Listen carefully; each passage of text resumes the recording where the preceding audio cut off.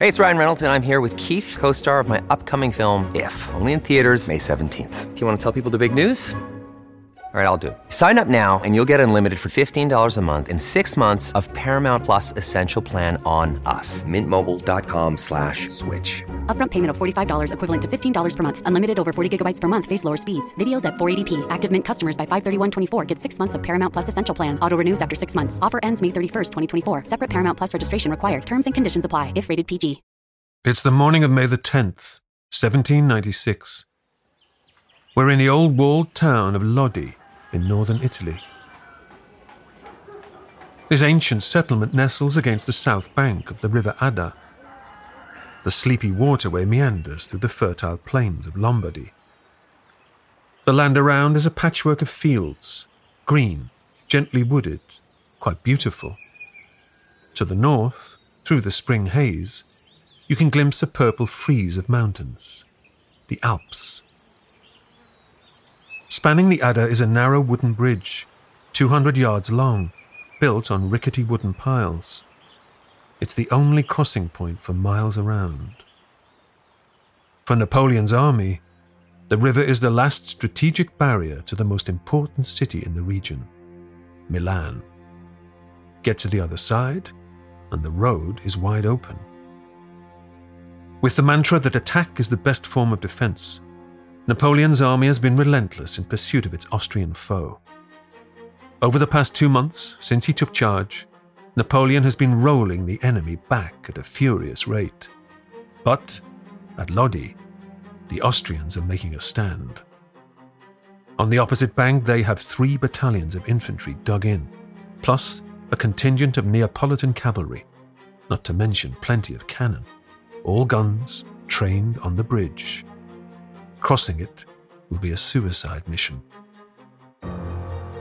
Such is the belief now in Napoleon, a man with seemingly superhuman qualities, that his men can't volunteer fast enough.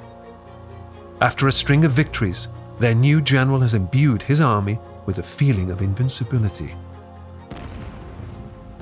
An almighty artillery barrage is unleashed to soften up the Austrians. They're soon repaying the favor. The air is a swirl of black smoke and molten shrapnel, the hellish maelstrom into which the French vanguard must advance. Facing volley after volley of musket fire, Napoleon's men march onto the bridge, a first wave, a second wave, a third wave. 1,000 of them will die. But, eventually, sheer resolution and weight of numbers will see them across. By sunset, the Battle of Lodi is over.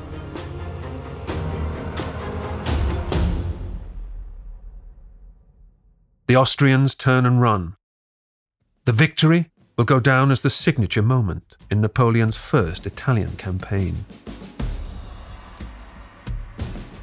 Lodi will demonstrate that Napoleon is not just an impressive general, one whose men would quite literally die for him. As events unfold, they will also show that he has what it takes to be a statesman. From Noiser, this is part 2 of the Napoleon story.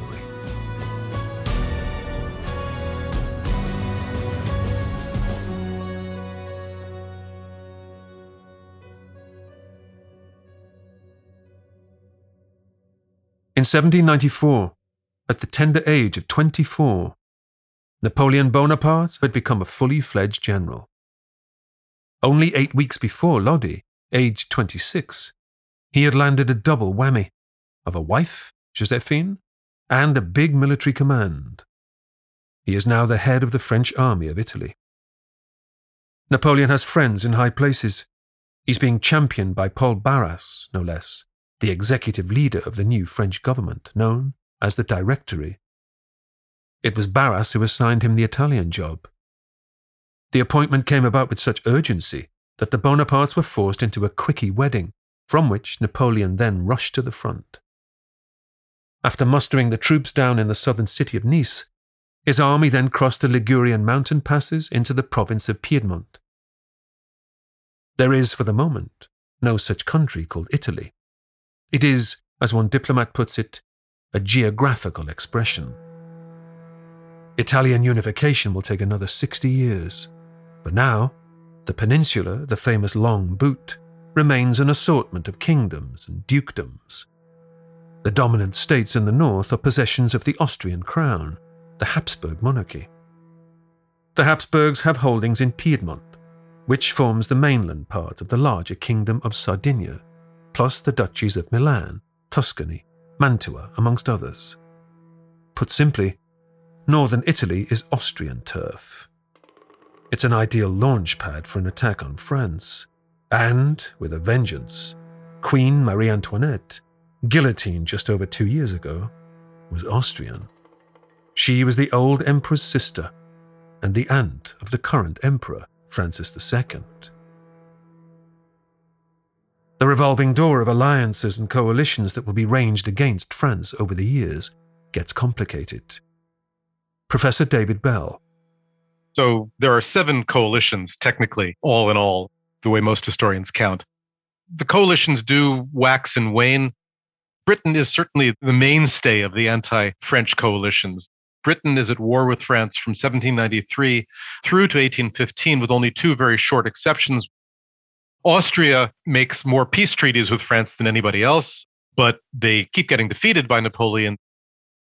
The War of the First Coalition, as it is known, has seen Austria, Prussia, Britain, Spain, plus the kingdoms of Sardinia and Naples all pulled together. Their sole intention? To stifle this rogue, revolutionary French Republican state. The war was definitely up and running before Napoleon came on the scene, and France has already made some pretty major conquests. Belgium has defeated the Netherlands, it has moved into the Rhineland, then it's been kicked out of the Rhineland. I mean, there's already been enormous amounts of change of borders, of populations. And this is one of the things, of course, that makes it so difficult for Napoleon ever to reach peace with his opponents. It's often said that he's a megalomaniac and that he just wanted to conquer and conquer. There's certainly something to that. But at the same time, the more borders that changed, the more populations that shifted, the more disputes were started, and the harder it was to actually reach a peace settlement that would last. Despite his youth, Napoleon is no novice. 3 years ago, he won popular acclaim as the eager young artillery captain who evicted the British Royal Navy from the port of Toulon. Soon after, he was deploying his cannon on the streets of the capital, putting down a reactionary mob. Hailed as the saviour of Paris, his rise has been meteoric. This is not strictly Napoleon's first campaign in Italy. He's been involved in 2 prior forays here. But this is of a different order of magnitude. There are some in the French officer corps who are cynical about Napoleon's sudden elevation. They consider it way beyond his station. If you remember, Josephine de Beauharnais, Napoleon's new bride, had, till recently, been Paul Barras's own mistress. Her marriage to Napoleon, together with his promotion, are part of some shady deal, or so it's whispered. As one of his critics dismisses, he won his reputation in a street riot, his command in a marriage bed. Napoleon's retort is typically tart, if only half true. I win nothing but battles, and Josephine, by her goodness, wins all hearts. Within a few short weeks, his detractors will be eating their hats. It's not just the military victories that will prove Napoleon's worth, but his sheer intensity and single-mindedness. I don't know why, as another general puts it, but the little bastard scares me. Look, Bumble knows you're exhausted by dating. All the, must not take yourself too seriously, and 6'1" since that matters, and what do I even say other than, hey? Well, that's why they're introducing an all-new Bumble, with exciting features to make compatibility easier, starting the chat better, and dating safer. They've changed, so you don't have to. Download the new Bumble now. When you need mealtime inspiration, it's worth shopping Kroger, where you'll find over 30,000 mouth-watering choices that excite your inner foodie. And no matter what tasty choice you make, you'll enjoy our everyday low prices, plus extra ways to save, like digital coupons worth over $600 each week. You can also save up to $1 off per gallon at the pump with fuel points. More savings and more inspiring flavors make shopping Kroger worth it every time. Kroger, fresh for everyone. Fuel restrictions apply. I'm historian Ruth Goodman, host of Noiser's newest podcast, The Curious History of Your Home. I've spent my life investigating the hidden history of everyday objects. The vacuum cleaner in your cupboard, sleek and compact today, but when it was invented, it was literally powered by horses and took 4 to 6 people to operate. The minty fresh toothpaste by your sink. Well, if you lived in ancient Greece, you'd be washing your teeth with ground-up bones and oyster shells. Double-glazed windows? We owe those to a French king's odd fascination with oranges. The Curious History of Your Home explores the extraordinary in the ordinary. Listen to The Curious History of Your Home each Tuesday, wherever you get your podcasts. From award-winning podcasters Noiser, The Curious History of Your Home.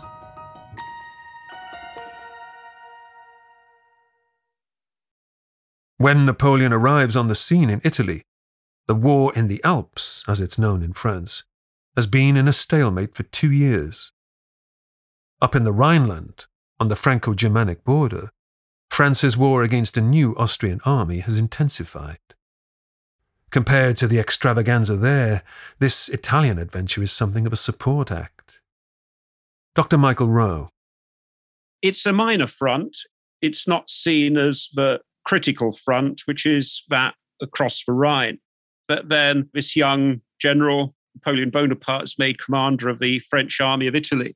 And that front becomes of central importance. He turns it into the decisive theatre through, a brilliant campaign. The Italian campaign of 96-97 is seen as his best campaign, I think, along with that of France at the other end of his career in early 1814. The army of Italy has become neglected. The men Napoleon inspects for the first time are ill-equipped, ill-fed, ill-disciplined. Above all, they have little appetite for a fight. When their new general stands before them promising honour, glory and riches, it seems just the usual hot air. But Napoleon Bonaparte is deadly serious. Professor Andrew Roberts. Napoleon had to completely alter the army that he had. The army was downtrodden, it had no shoes, it was low on ammunition, it didn't get fed regularly, it was mutinous, some of it. So in order to turn all that round, Napoleon needed to finance it, and he got in touch with various people in Paris who were willing to lend him money for this. And he also needed to show leadership. And of course, this is something that a 26-year-old general had to do, because the leaders of the army, the generals and senior officers, only thought that he had got his command because he was married to this woman, and that was not something that was likely to impress them. So he had to impress them with his own force of personality, and he went about it immediately. There is nothing to inspire an army, even an army of ragamuffins, like a victory. News is that the enemy is mustering again, and so on April 2nd, 1796, less than 4 weeks after leaving Paris, Napoleon begins his advance. He has 38,000 men at his disposal. They will take on a combined Austrian and Piedmontese force nearly double the size. And, he assures his troops, they will win. By the late 18th century, the business of warfare, killing and maiming, has, in technological terms, become quite sophisticated. The firearms and artillery deployed are the forerunners of the deadly weapons we still use today. In terms of war's conduct, however, little has changed since medieval times. Wars are not typically waged for the purposes of occupation or to effect regime change. The aim is to destroy an opponent's army in the field. After a surrender or a good old routing, The defeated party will then sue for peace, or so the convention goes. The subsequent peace treaty sorts out the nitty-gritty, the reparations, the territorial exchanges, the disarmament, the promises to be good in future. Behind it all is an anachronistic code of chivalry, an unspoken understanding. The two armies will face each other at a given location, often at an approved hour, almost as if it were a challenge to a duel. Bernard Cornwell is the best-selling author of the Richard Sharp novels, set during the Napoleonic Wars. Napoleon was good at tactics, which is the business of moving an army around on a battlefield. He was even better at strategy, which is moving them around to get to that battlefield. I'm not sure there was too much gentlemanly behavior most of the time. It's dictated by the weapons themselves and by their ability. The musket is an incredibly blunt and inaccurate instrument. So the only way to win is basically to mass lots of them together and get close enough where they might actually work. It's what you can do with the weapons you have. And those weapons are horrible. They inflict dreadful, dreadful wounds and death, but do it at very close range. You're not going to win a battle by standing off. You're going to lose it. Napoleon has no time for outdated codes of honor. If his troops are under-equipped for the moment, they can still do one thing: move, and move fast. An army's progress is hampered by its reliance on long supply lines. His army will do away with this inconvenience altogether. They will simply live off the land. An army marches on its stomach, as he puts it. In their case, a stomach filled by foraging on the hoof. As Napoleon storms across Piedmont, word comes back that the Austrian and Piedmontese armies, maneuvering at a glacial pace, have yet to link up. Napoleon eschews the notion that he should wait till they can square up to each other all nicey-nicey. Instead, he will move with decisive speed to split them. He tackles the Piedmontese first, circling round behind, attacking them from the rear. If a Piedmontese general splutters that this is unacceptable, ungentlemanly, Napoleon doesn't give two hoots. In a lightning campaign of just 2 weeks, he wins 6 battles and takes thousands of prisoners. Within 3 weeks, Victor Amadeus III, King of Sardinia, signs an armistice and abandons the coalition altogether. With the Austrians beating a tactical retreat, northwest Italy falls to the French Republic. It was that simple. Napoleon meanwhile plunders the Sardinian king's coffers to pay his army.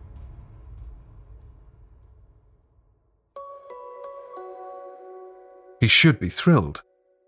But lovelorn Napoleon pours out his woes in his daily letters to Josephine, which continue to provide amusement for her friends as she reads them out loud. My only Josephine, far from you there is no joy. Away from you the world is a wilderness, where I remain alone without enjoying the sweetness of unburdening myself. You have robbed me of more than my soul. You are the only thought of my life. Having seized Turin, the Piedmontese capital, Napoleon sets his sights on the adjacent region of Lombardy. I hope soon, he reports to Paris, to send you the keys of Milan and Pavia. There is no time to lose. He snaps at Habsburg heels. He fights by day. He fights by night. He fights with unpredictability. He even, shockingly for the traditionalists, fights in inclement weather. As he closes in on Milan, he reaches Lodi, 20 miles to the southeast, and its rickety old bridge. Although he fought a series of small actions before the Battle of Lodi, it was that battle that essentially made him into a self-confident commander. What essentially happened was the Austrians were on one side of this river, and he had to get across it, and he needed to infuse his men with a rousing speech to make sure that they charged across the bridge. But at the same time, he sent a body of cavalry to ford the river further on down and then come behind the Austrians. And so, as well as a uplifting speech, it was also a very clever outflanking maneuver that won him the Battle of Lodi and told him that he was somebody who was capable of winning more battles. Dr. Patrice Genife. In 1793, when he forced the British to leave Toulon, he exhibited exceptional command qualities. But that was a very small theatre. He commanded a dozen cannon, which was nothing.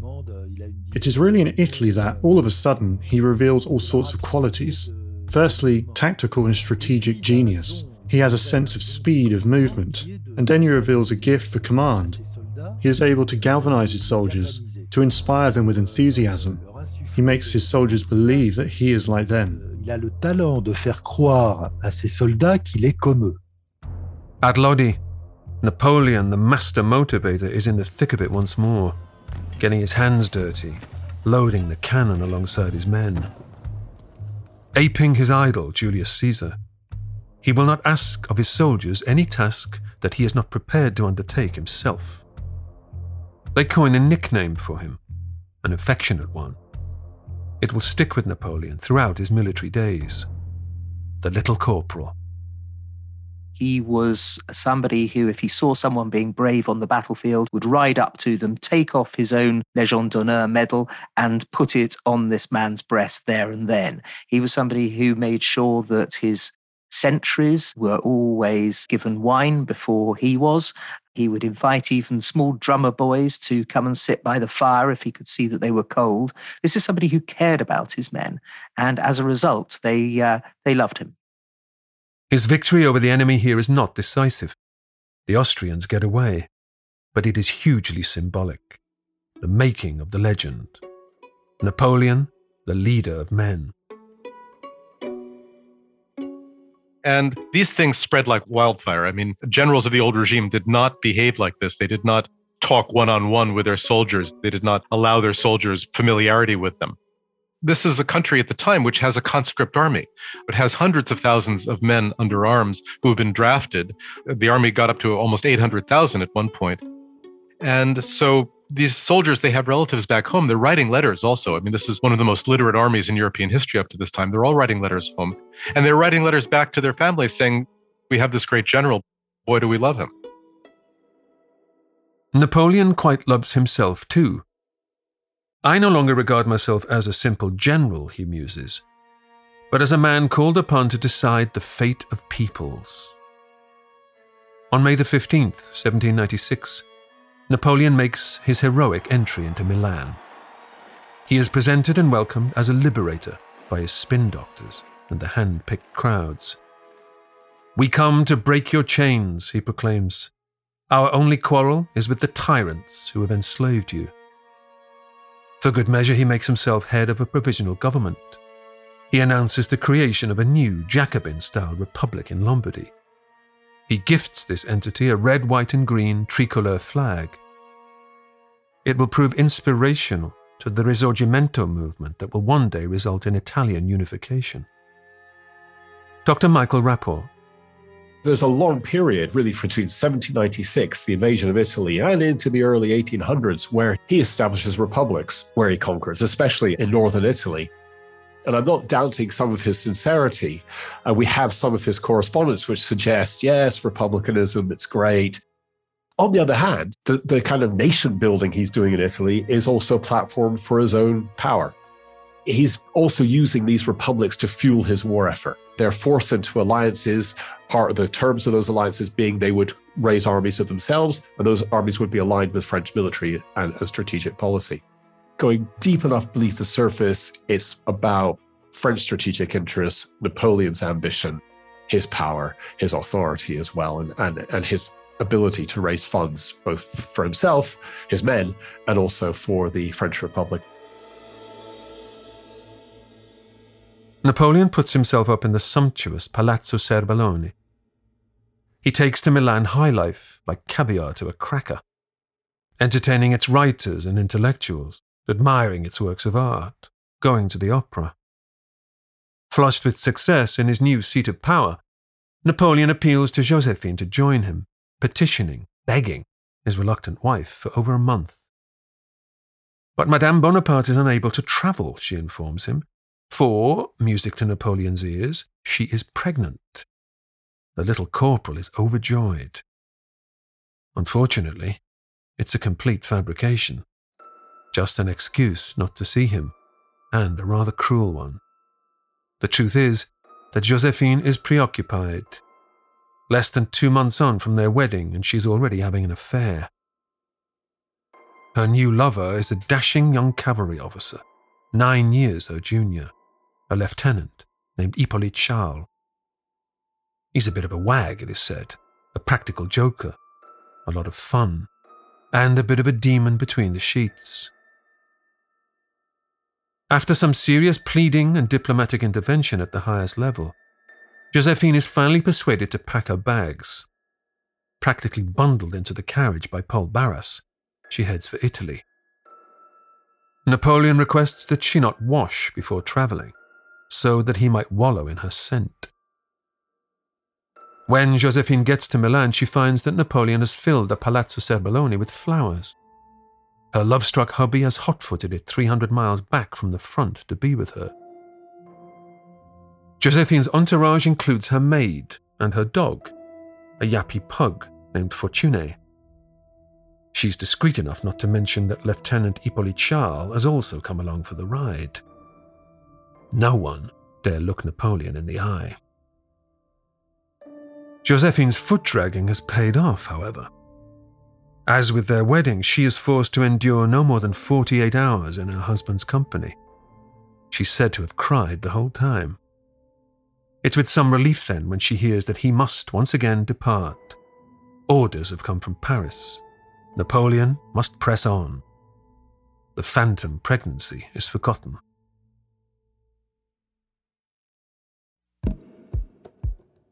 Napoleon's military command is beginning to mark him out as someone with unique gifts.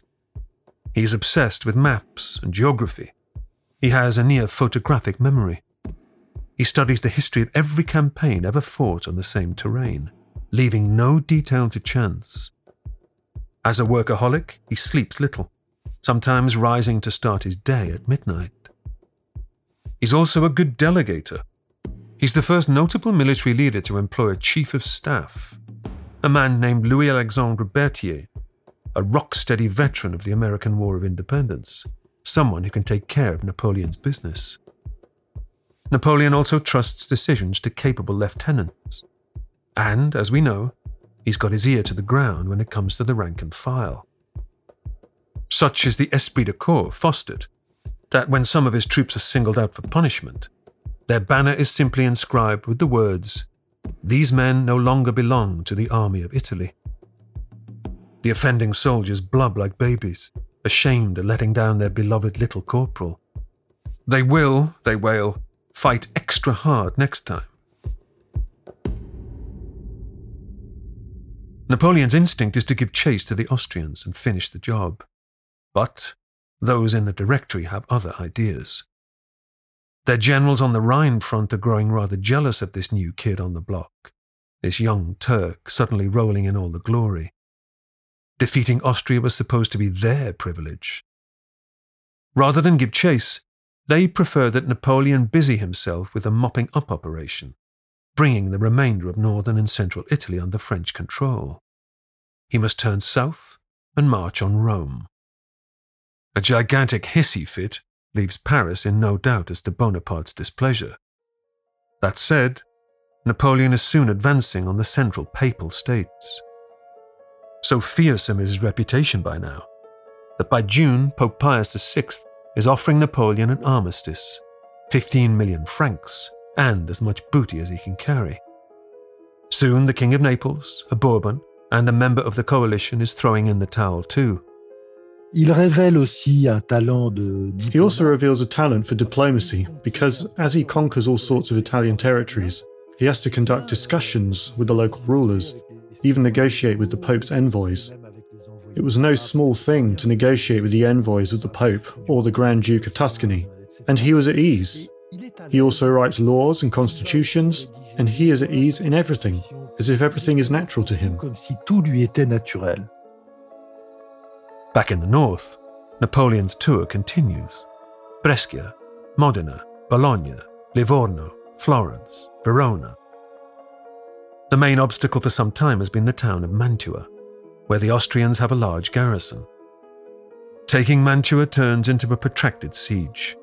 It lasts a frustrating 7 months. It's not till January 1797 that Napoleon can get back on track, moving into the Italian northeast. Finally, near Lake Garda, he's ready for the big showdown. On the snow-swept plateau above Rivoli, the bloody battle goes on for 3 days. A combined 20,000 men will die. But here, Napoleon delivers the Austrians the coup de grace he considers long overdue. It's his biggest victory to date. Now, if his army can just cross the Eastern Alps, they can carry the war all the way into Austria itself. Not even his most optimistic supporters back in Paris had dreamt this was remotely possible. It's way beyond the remit of the script, a success that is simply off the scale. There's something else that's starting to endear Napoleon to those in the corridors of power. In the cash-strapped French Republic, he's also swelling the coffers of the treasury. This is much appreciated when inflation is spiraling out of control. Looting has long been considered a legitimate part of warfare, the spoils of war. Some 40 million francs worth of capital has already flowed to Paris during the first phase of the Italian adventure. But Napoleon loots, and then some. Priceless works of art are soon being shipped back to France on an industrial scale. The treasures from the Italian expeditions begin to fill the Paris Musée Central des Arts. It will be renamed shortly the Musée Napoleon. After his downfall in 1815, it will become simply the Louvre. Dr. Catherine Calley-Gallitz. He had a commission of scientists and artists who advised him on what he should be removing. And it wasn't like the B-list stuff. He was going straight for A+ masterpiece quality. Works of art ripped from their locations, literally ripping canvases off the wall, like Veronese's The Wedding Feast at Cana, painted for a refectory at San Giorgio Maggiore in Venice. It was meant to be there in perpetuity, but under Napoleon, it was stripped, literally ripped from the wall. And this was very much propaganda, because essentially Napoleon was attempting to rival princes and kings and show himself to be a collector. It was a form of demoralizing, really, the enemy, because he was stealing the cultural patrimony of those different places. From Rome, Milan, Bologna, Florence come pieces by Raphael and Titian. From Venice come the 4 bronze horse statues from St. Mark's Basilica. From the Duke of Parma, paintings by Michelangelo, Correggio, as well as a 5th century manuscript of Virgil. I mean, it started in Italy, but he did that in Germany. He did it in Belgium. Oh, and also they wouldn't hesitate, his people, to kind of cut things down. Oh, too big, not a problem. We'll chop it in half. If it was on panel, they wouldn't hesitate to cut something to make it transportable. Canvases were removed from their wood stretchers and rolled so that they can be transported in these giant rolled up tubes. It was quite an operation. Paris, it is declared, is the new aesthetic center of the universe, the new Rome, the custodian of Europe's treasures. The museum is so stuffed with priceless art that new homes have to be found for some of its pieces. In later years, it is rumored, Napoleon will have hanging over his bed in the Tuileries Palace a sundry item called La Gioconda, better known today as the Mona Lisa. It's not just the subjects of the Grand Masters that are occupying Napoleon, however, but the image of something else, himself. He knows his deeds are only of significance if the folks back in France actually hear about them. He's taking care of the basic merchandising. Medals for his men, featuring his own head in profile, sporting a crown of laurel leaves.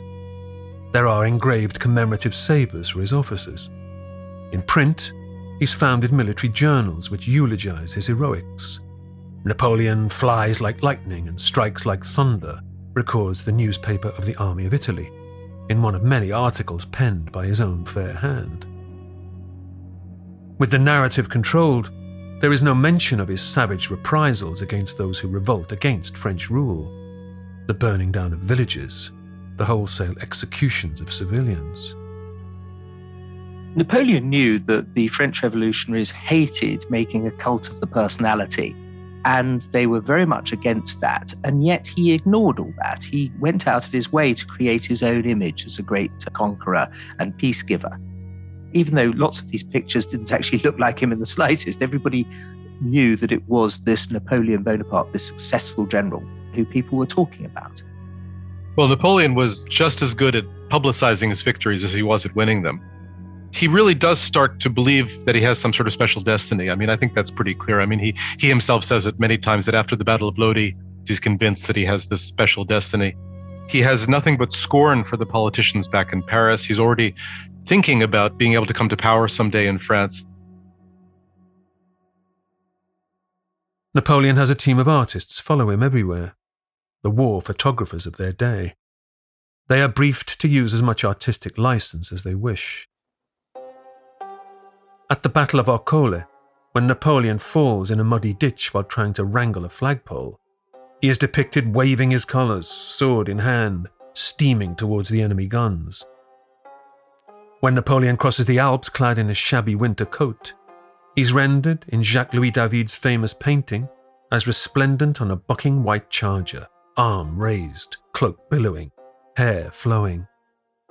It's this image of Bonaparte as this heroic general, calm atop a fiery steed, when in fact he had crossed the Alps several days after his army had made the crossing, right? So the army that you see in the background was not in fact there at the time. And there was Bonaparte on a mule, not on this dramatic rearing horse.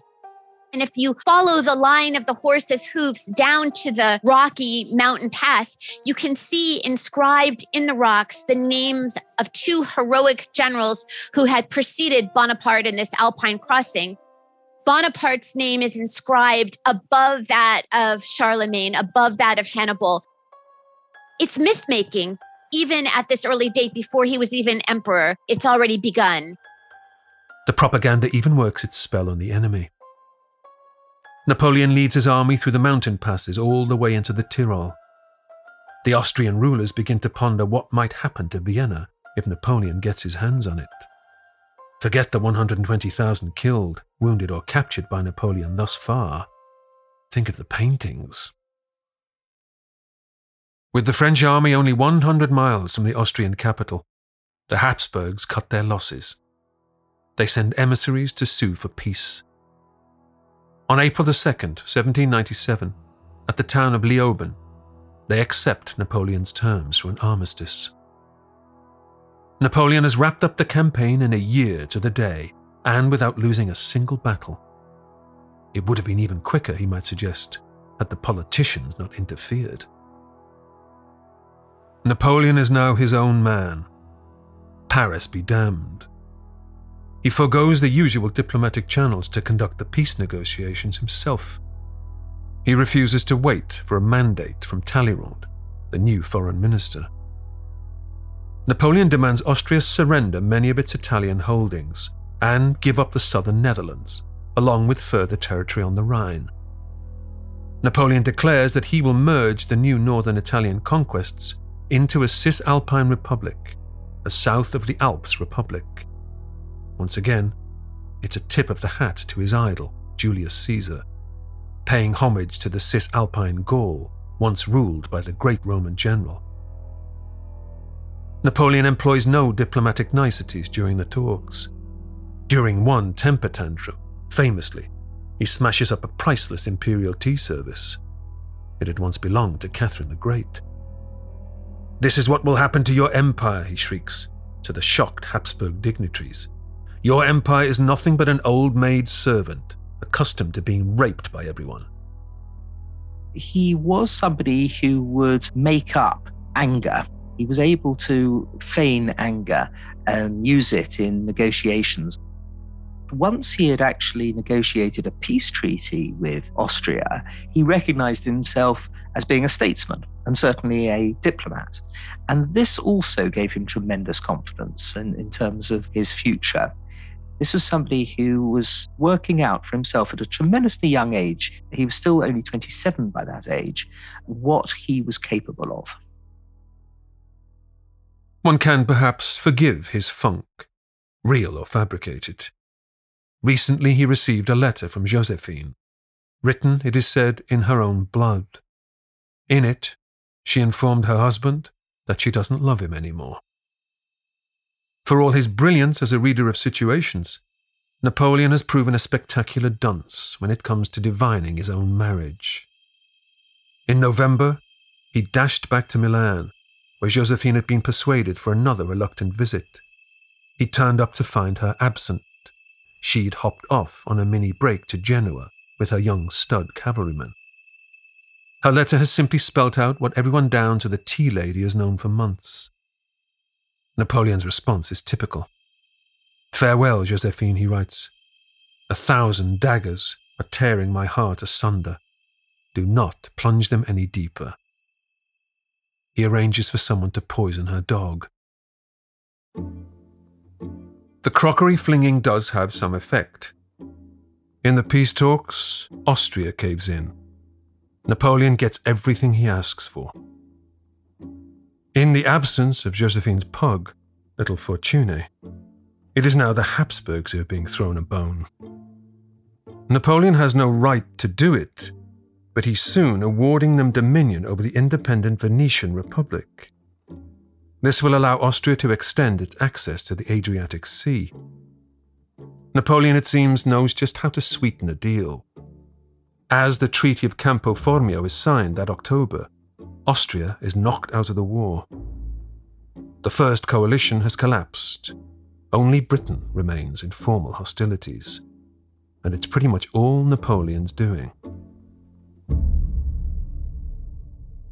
When Napoleon returns to Paris at the end of 1797, he's just 28 years old and a national hero. The government in France at the time of the Directory is itself very divided. It's very unstable. So there are all sorts of directives coming out from it. And by the time that he's won his great victories in Italy, he is basically taking the attitude of, well, I'll obey the orders that I want to obey. Of course, the French government, which was extremely happy with the victory over Austria, nonetheless was very concerned that Napoleon might set himself up to be a dictator and overthrow them. One of the people who was extremely concerned about this was Talleyrand, who was the foreign minister, a particularly wily operator, and somebody who had come in and out of favor over the previous years, but somebody who also saw very clearly where power lay. And when Talleyrand started to befriend Napoleon, it was very much a sign that power was slipping towards Napoleon and away from the French government. Napoleon has arrived home at a time of ineffective, vacillating government. One found lurching from one crisis to another. The French public, it seems, is crying out for strong and decisive leadership, for a saviour. Cometh the hour, you would expect, cometh the man. But Napoleon has other plans. He's just getting warmed up. What I have done up to now is nothing, he dismisses, issuing the mother of all Gallic shrugs. I am only at the beginning of the course I must run. I can no longer obey. I have tasted command, and I cannot give it up. The announcement of his next trick blindsides everybody. He will, he declares, bring France new glories and riches on an unimaginable and exotic scale. He will conquer Egypt.